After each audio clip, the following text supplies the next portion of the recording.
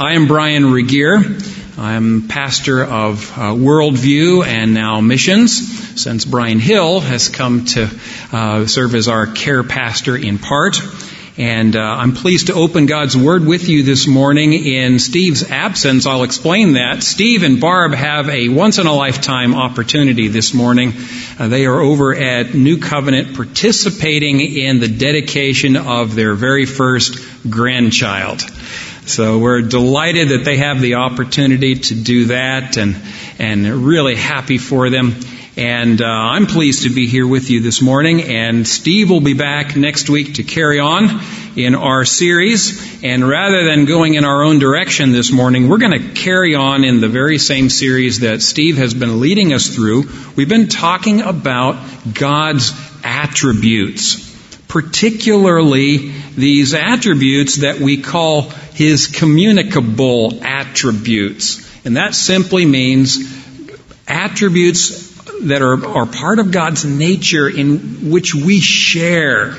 For example, God's spirituality. We are likewise spiritual beings. Not that alone, but we have spirits as God is spirit. God's knowledge, God's wisdom, God's truthfulness and faithfulness. In fact, He commands us to take on these attributes that are part of His nature and that become ours as we are made increasingly in the image of Christ.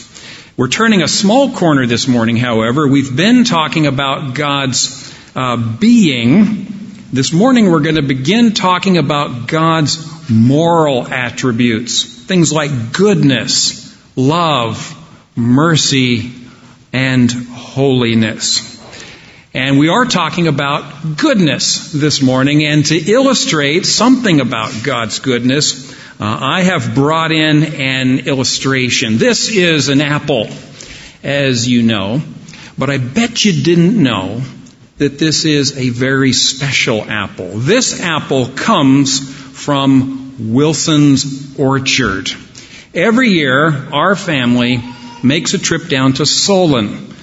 We go down Highway 1 because the scenery is better down that road, and we stop a little short of Iowa City, and we go to Wilson's Orchard. It's one of these you-pick places, and we always ride the tractor, and they take us out there into the groves. And then we spend a few minutes trying to keep the kids, trying to slow them down because we've got these buckets and they're kind of expensive, these apples, so we don't want to pick them all too soon. We fill these buckets up. We help the kids make choices.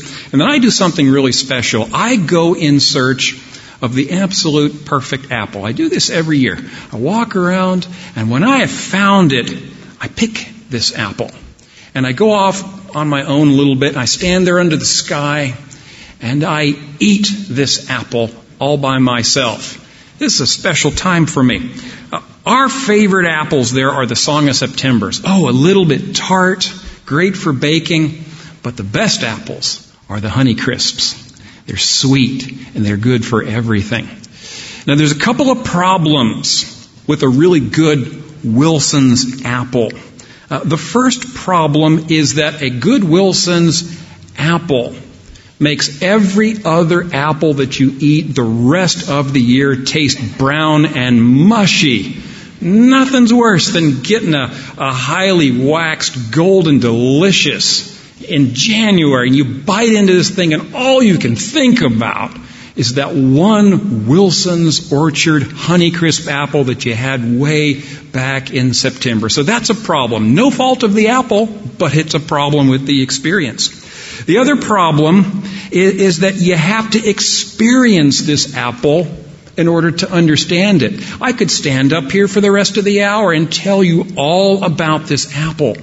But for you to really understand the apple, you'd have to come with me next year. And we would go out under the sky with our perfect apples, and we'd eat these apples, and we would experience them together. And then you'd understand something about what I'm talking about. Well, that's a pretty silly illustration, but it helps us understand a little bit better about what we mean in an ultimate sense when we talk about God's goodness. God's goodness is sufficient. It's unique.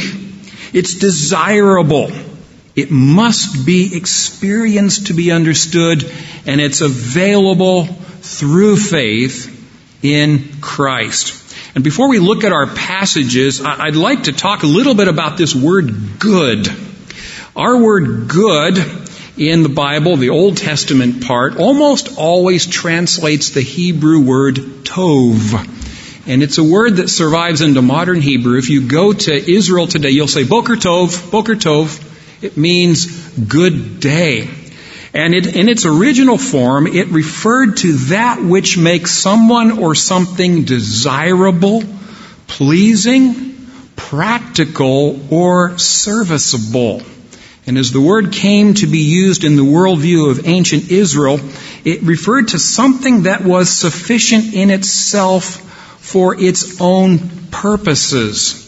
Maybe you could say it in a digital age sort of way by saying that God in His goodness is fully synced to Himself. Okay? He doesn't have to sync to anything else. He's sufficient. He doesn't need anybody else to do what He wants to do or fulfill His own purpose. As we come into the Greek part of the Bible, and as the Old Testament was translated into Greek, Greek is a much more flexible language than Hebrew. There's a lot of words that describe different variances in Greek. In fact, there are 8 different words that can translate the word tov from the Hebrew. We get some of them in our Bible, and the Greeks had added, they had other concepts that they could express. They could, for example, talk about beauty of form and appearance. So, for example, a good woman might be a beautiful woman who is lovely in appearance. But almost always, when those who wrote the Bible out in Greek, almost always when they were talking about God, they conveyed this old Hebrew concept of sufficiency to Himself, since this attribute of God had already been revealed in the Old Testament. Now, when we come into English, something really interesting happens. We find that our word good actually comes from the older word for God. And you see this in the very early versions of the Bible in English. So, for example, you see verses like, every God and perfect gift cometh down from above. Or every God tree beareth God fruit. And we're familiar with this use of good, or God, in our expression Godspeed. You ever heard people say that? Godspeed, you're going away on a trip. Godspeed. What you mean is good speed. I hope your trip goes quickly and without trouble. Godspeed. So there is a connection, even in our language, a linguistic connection between the word good and the word God. That last part was just for the English majors among us. It's now safe for the rest of us to rejoin the group. All right. We have in our bulletin a little insert. And we've listed 5 things that we need to talk about when we talk about God's goodness. And what I'm going to do is to read each one of them, and then I'm going to read a litany of verses.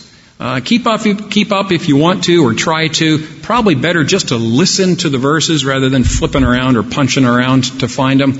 We're going to camp at a couple of places, and then you're free to go look for those verses. But the first thing that we need to think about, we need to talk about, is number 1 on your little insert.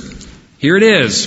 God's goodness is the source of good in the world and our standard for morality and ethics. God's goodness is the source of good in the world and our standard for morality and ethics. Psalm 34, verse 8. O taste and see that the Lord is good. Blessed is the man who takes refuge in Him. Psalm 84:11, for the Lord God is a sun and a shield. The Lord bestows favor and honor. No good thing does he withhold from those who walk uprightly. Psalm 100, verse 5, one among many such psalms, particularly in the Psalms. For the Lord is good. His steadfast love endures forever, and His faithfulness to all generations. Moving to the New Testament, Luke 18 and 19. And a ruler asked Him, that is Jesus, good teacher, what must I do to inherit eternal life? And Jesus said to him, why do you call me good? No one is good except God alone. James 1:17, every good and perfect gift is from above, coming down from the Father of lights, with whom there is no variation or shadow due to change. And as we think about how God is the source of good in the world and our standard for morality and ethics, we need to realize that God's decrees are expressions of His character and His nature and His attributes. God doesn't just tell us to do stuff because of some other purpose or some other thing that He's trying to accomplish. God never gives us a commandment without expressing His own nature. So, for example, Exodus 20, the very first of the 10 Commandments, you shall have no other gods besides me. Right? What is that showing us? Well, there's only one God. That command comes from the nature of gods. Can't have any other gods. There are no other gods. It's just simply true that there is only one God. Or take the second commandment. You shall not make for yourselves an idol.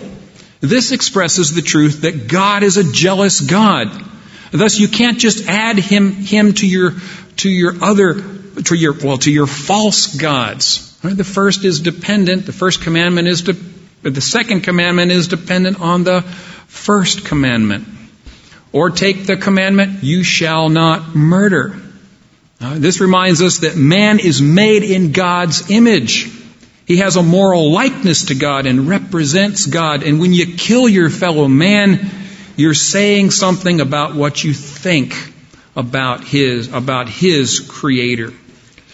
Another thing we need to think about is that good is what God says is good. Because His commandments come from His nature, then when He says that something is good, it really is good.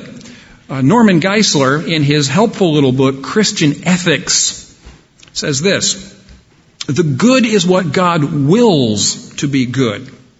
Whatever action God specifies is a good action. Conversely, if God wills an action to be evil, then it is evil.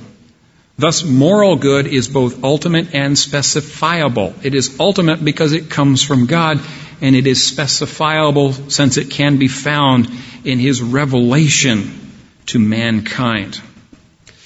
Now, when it comes time for us to make rules and laws, we likewise need to express what God approves. This is true whether it's in our families or in our church family or in our communities and ultimately in our nation.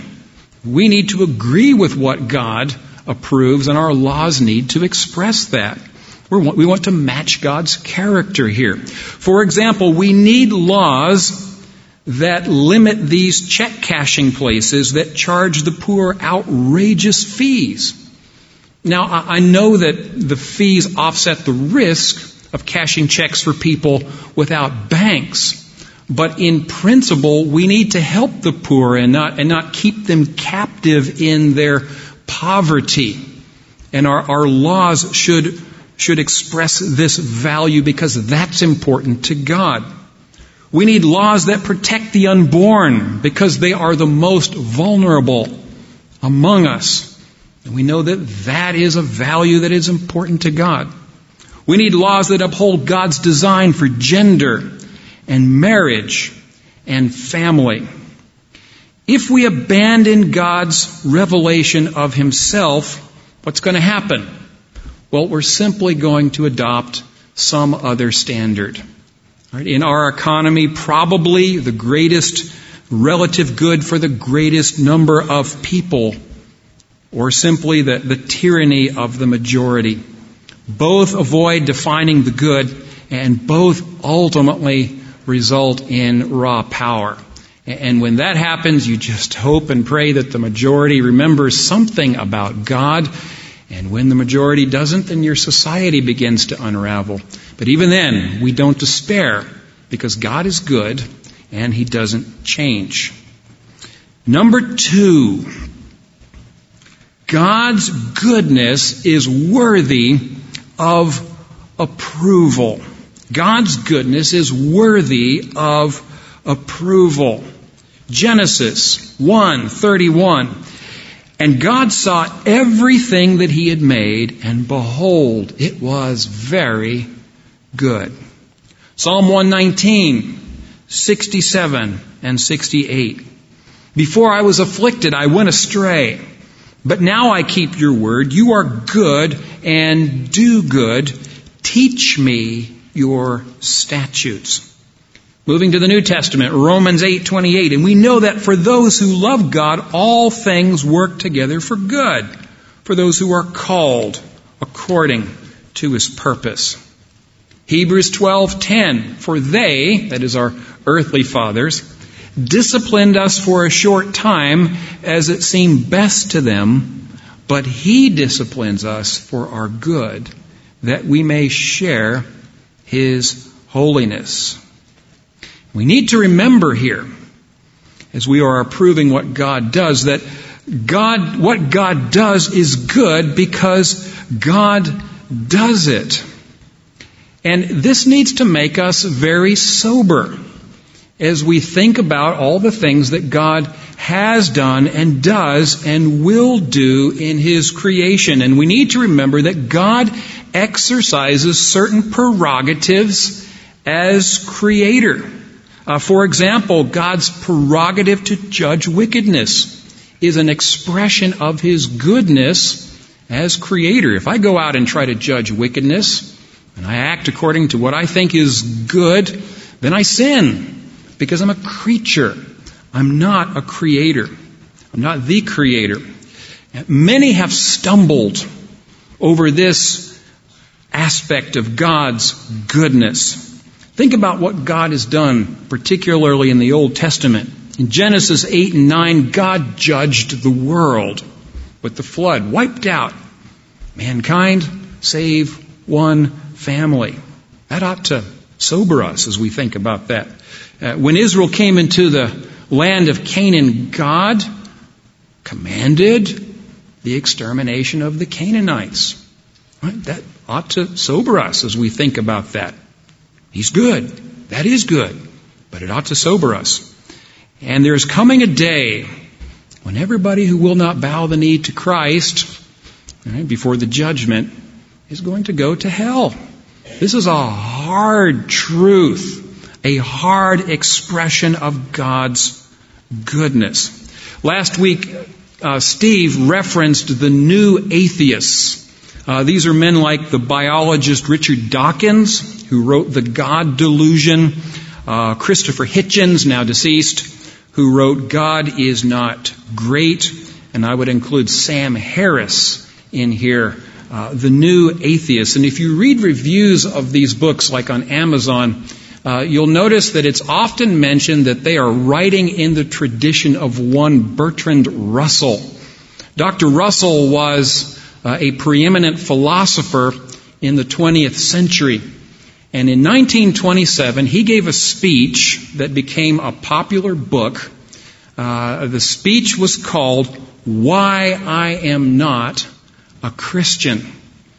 And rather than pose all sorts of what he hoped to be airtight arguments for the non-existence of God, Dr. Russell simply went after the moral character of Christ. He knew if he could bring down Christ, then the whole Christian system would come tumbling down.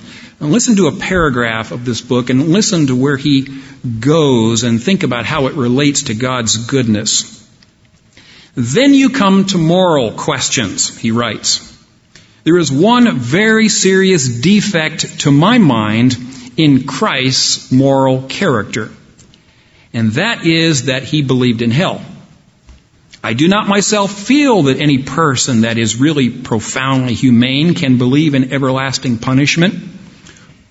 Christ certainly, as depicted in the Gospels, did believe in everlasting punishment, and one does find it repeatedly a vindictive fury against those who would not listen to his preaching, an attitude which is not uncommon with preachers, but which does somewhat detract from superlative excellence. See, I don't think that Dr. Russell really had airtight arguments against the existence of God. I think he just didn't like God's goodness. That wasn't the way that he would rule the world if he were God. And that's why he simply didn't want to believe in Christ and the gospel and God. These are sobering things for any thoughtful Christian. And we need to remember that God, in his goodness, is doing 10,000 things in his creation. But we don't see everything that God is doing. We see 3 or 4 of these things, and some of these things are not things that we want to approve of at any given moment. But then again, we need to remember that we're not the creator. We are creatures, aren't we? Number 3, God's goodness is worthy of our imitation in keeping with God's character. God's goodness is worthy of our imitation in keeping with God's character. In other words, we are to do good as we know that God does good. We're to do good as creatures to the degree that God commands us to do good. Galatians 6:10. So then, as we have opportunity, let us do good to everyone, and especially to those who are of the household of faith. Ephesians 2:10. For we are his workmanship, created in Christ Jesus for good works, which God prepared beforehand that we should walk in them. And then 3 John 11. Beloved, do not imitate evil, but imitate good. Whoever does good is from God. Whoever does evil has not seen God. In other words, we're to do good because God is good. We've been created as his image bearers, and we're to represent his goodness in the world, and those of us who know Christ are being remade as the image bearers of Christ, and we are to do good. But sometimes it's hard to know what good looks like in any given situation. Author and pastor John Piper brought up 4 boys. And when they were teenagers, they would come to him and they'd say, Dad, here's a bunch of, morally dubious kind of gray area stuff that we want to do. And can we do this stuff? And he would challenge them. Well, tell me about this. Why do you want to do this? And we'd say, well, and they'd invariably say, well, there's nothing wrong with it. And then he would turn that over and he would tell them, what's right about it? Why is this good? And I find that thinking about the goodness of things that I feel inclined to do, how does this correspond to God's character, is a very helpful exercise. But it takes sincerity and maturity. I enjoy watching NFL football. And that has a lot to do with where I grew up and the time that I grew up in. I grew up in Dallas, Texas in the 1970s. And back in the 70s in Dallas, we learned about good and evil by watching football. It was extremely simple. The Cowboys were good, and the Steelers and the Redskins and the Eagles were all bad. It made perfect sense to us. And it was easy to understand why the Cowboys were good. Tom Landry, the man in the hat, he was the coach. He was also on the board of Dallas Seminary. He was a believer. Roger Staubach was this stellar moral character, also a believer. Howard Hendricks was the team chaplain.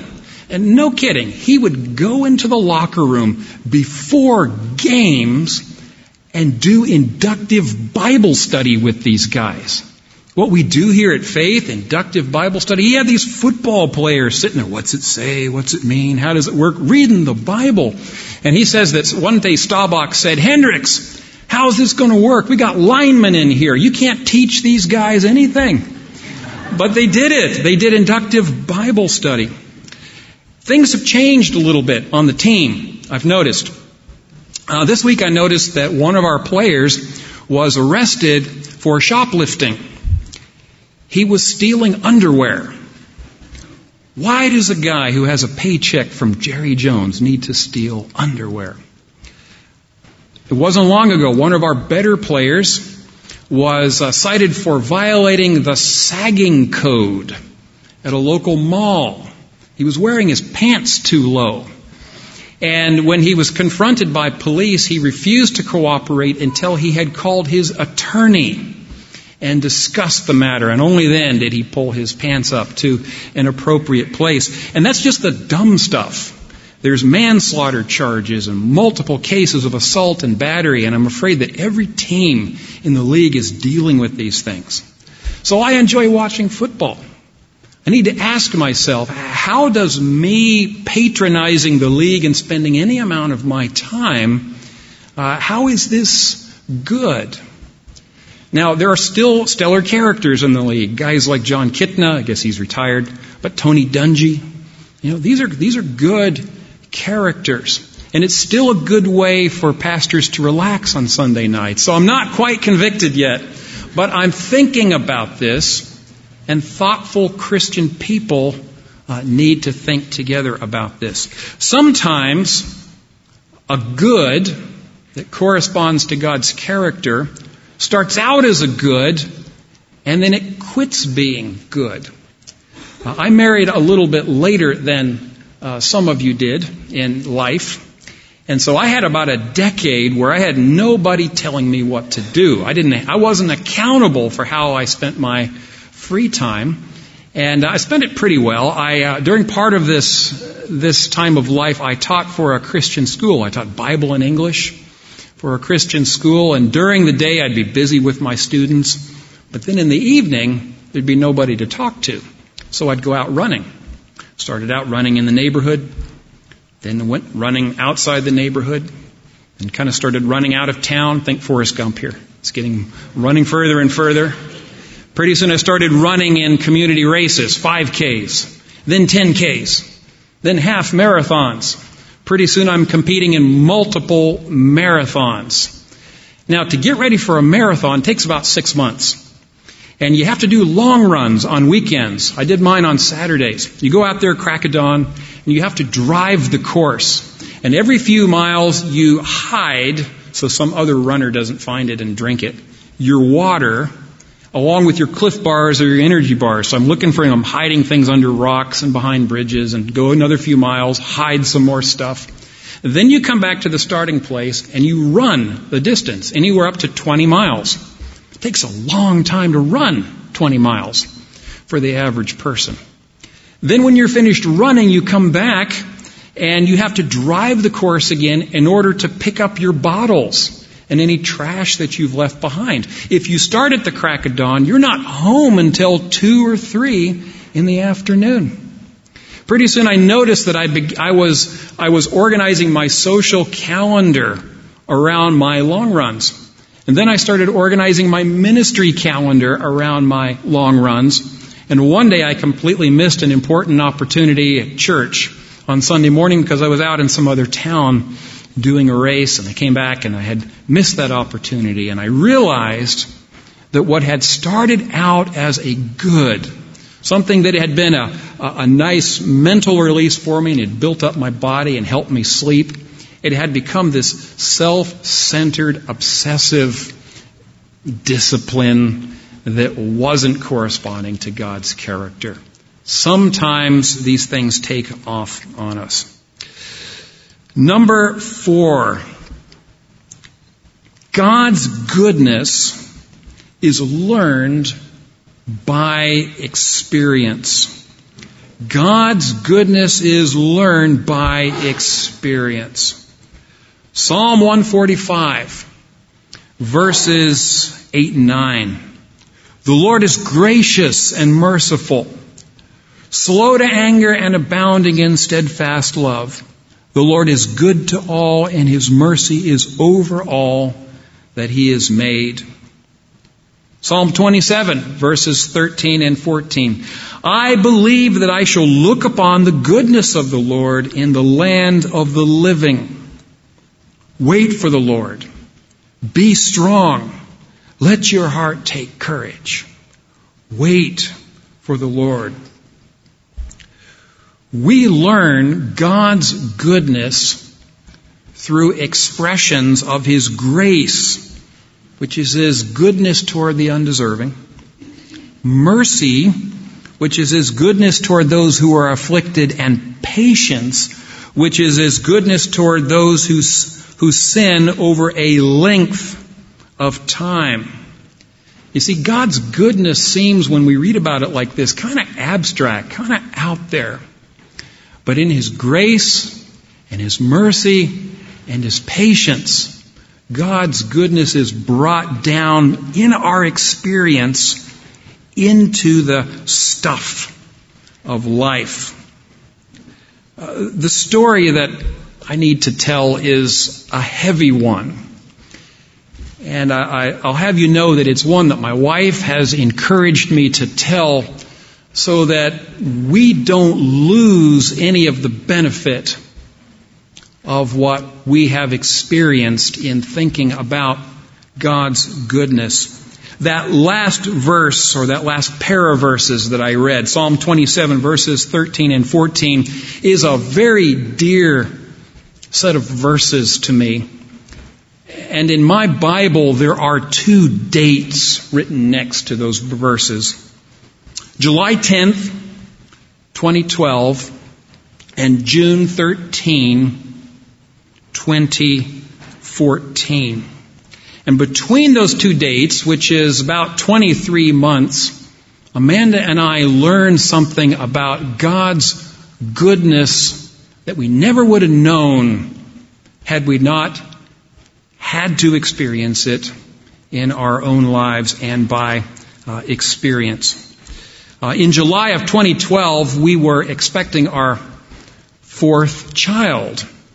And we were delighted, but we grumbled a little bit because we knew of some of the inconveniences ahead, and we assumed that we knew the course. And so we were a little bit, we grumbled a little bit about this. Took it for granted. Came time for the 16-week appointment, so we're into the second trimester, and Amanda went in for a routine heartbeat check. She actually brought the 2 older children. I had Henry at home. Just a normal morning. You do these appointments all the time. And they hooked her up, and there was no heartbeat. And the doctor blamed the equipment and said, well, it happens sometimes. We'll get you in for an ultrasound. So the afternoon, after a very tense 5 or 6 hours, we went in for the ultrasound, and it was immediately confirmed. There was no life in there. The baby had died. I have lost people in my life before, but something about this loss hit me and us in a very tender place. And I remember telling one of you that, I didn't know I could hurt so badly. The baby was delivered, and in a small family ceremony, just the 5 of us, we buried the baby in a little plot that you as our church family bought for us. Two things happened in my thinking as a result of that experience. First of all, I praise God. I've taught through Job. I know that in affliction, we grab onto God's sovereignty with one hand and we grab onto His goodness with the others. Think of that picture from the Old Testament, hanging on to the horns of the altar. You just grab on and you hang on. So I praised God. I really did. But the second thing I did was that I began to ask the Lord to redeem this experience with another baby. Not a bad prayer. This prayer, though, became my picture of what God's goodness ought to look like. Lord, would you provide us with another child? Doesn't look likely. Would you provide us with one? And I began to pray for that. That was my picture. May 2013, some months have gone by, almost a year actually. We're expecting our fourth child for the second time.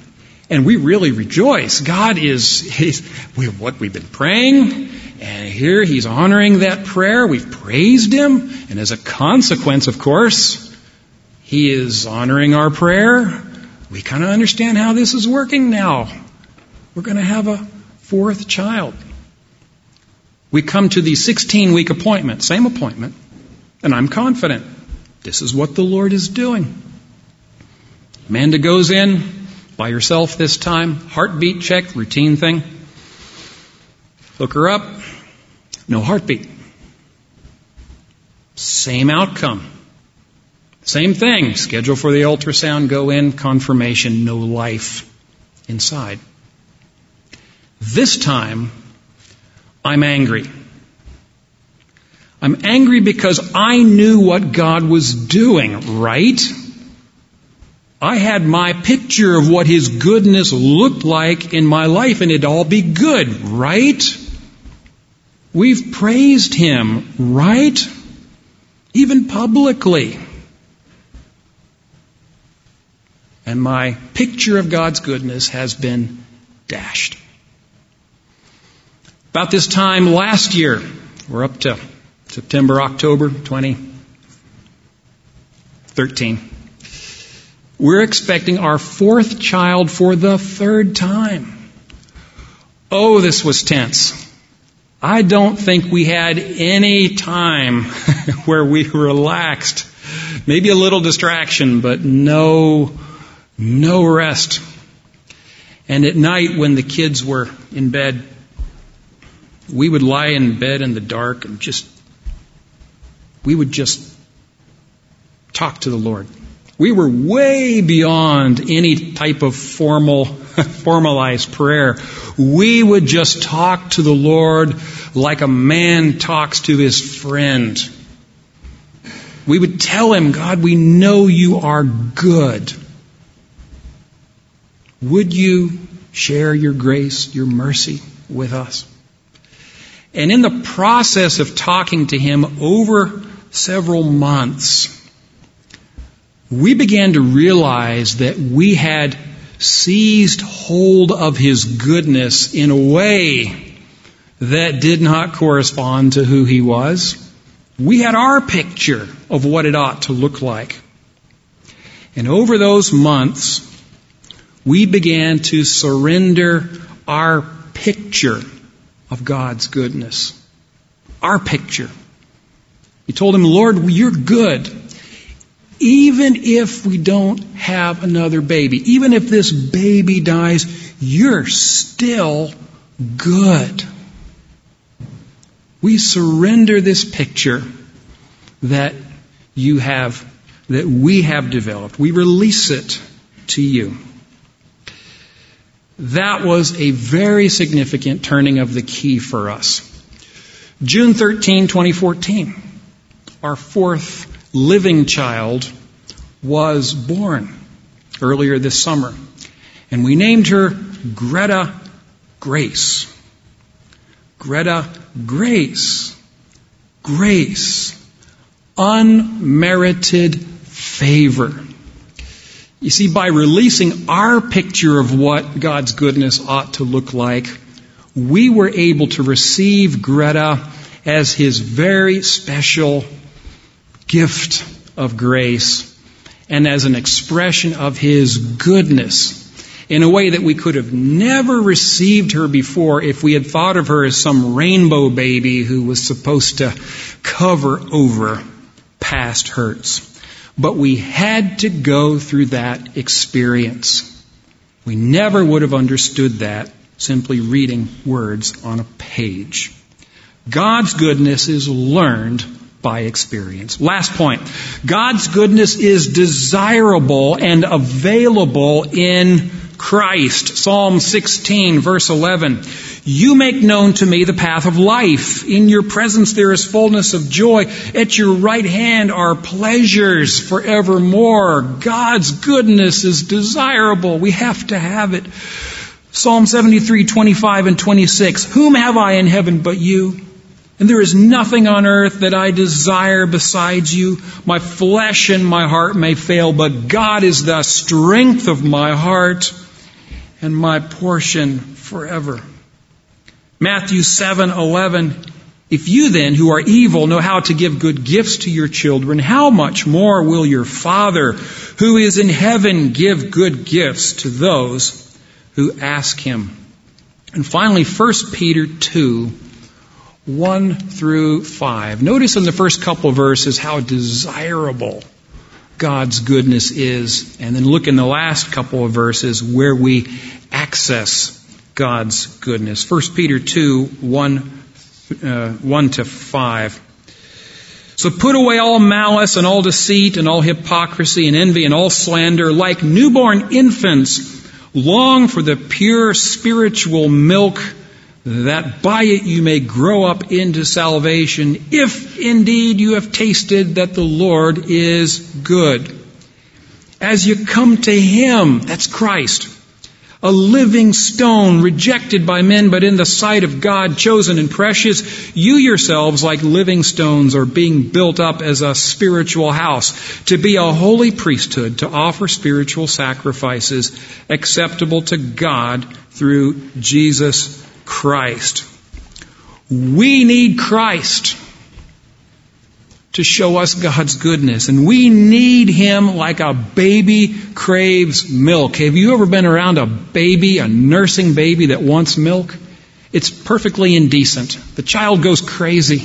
You can't cover them up. You got to get them out of the room. They want milk. And that's the way we need to desire Christ, who brings us God's goodness. We find God's goodness by faith in Christ. And our proper response to God in His goodness, as we've seen, is confession of our own need for Him. Perhaps even our mental picture of what God's goodness looks like. We need to confess that. And dependence on Him by faith in Christ. Where are you with respect to God's goodness today? Perhaps you've never tasted it. You maybe believe that God's good, but it's not part of your life because you've never trusted in Christ by faith. And He Himself would call you to come to Him, to recognize that Jesus died on the cross for our sins. That's God's goodness. And He was buried and He was raised. He's coming again.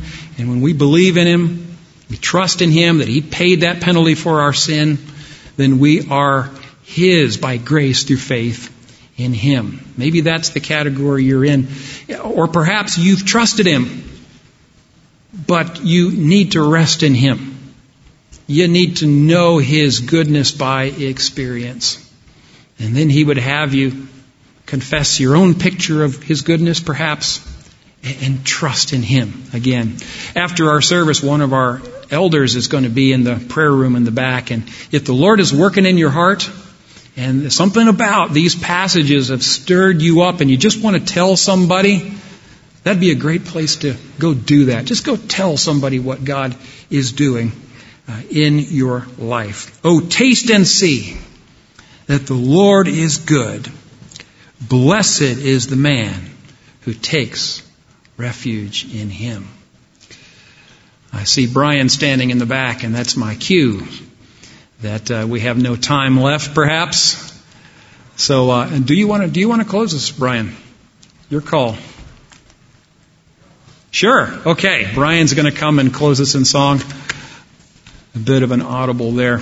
In fact, I will, while Brian's getting set up, I will commit our week ahead of us to the Lord, and then Brian will close us in song, and we'll be dismissed. Would you pray with me? Father, we thank you for your goodness that is seen most clearly in your Son Jesus, who died in our place. And we thank you for the way that your goodness is not just out there. You make it tangible in our lives, and we see expressions of this by your grace, by your mercy, by your patience. Help us to walk by your Spirit this week as we live out those good works that you've prepared in advance for us. We pray it in Jesus' name. Amen.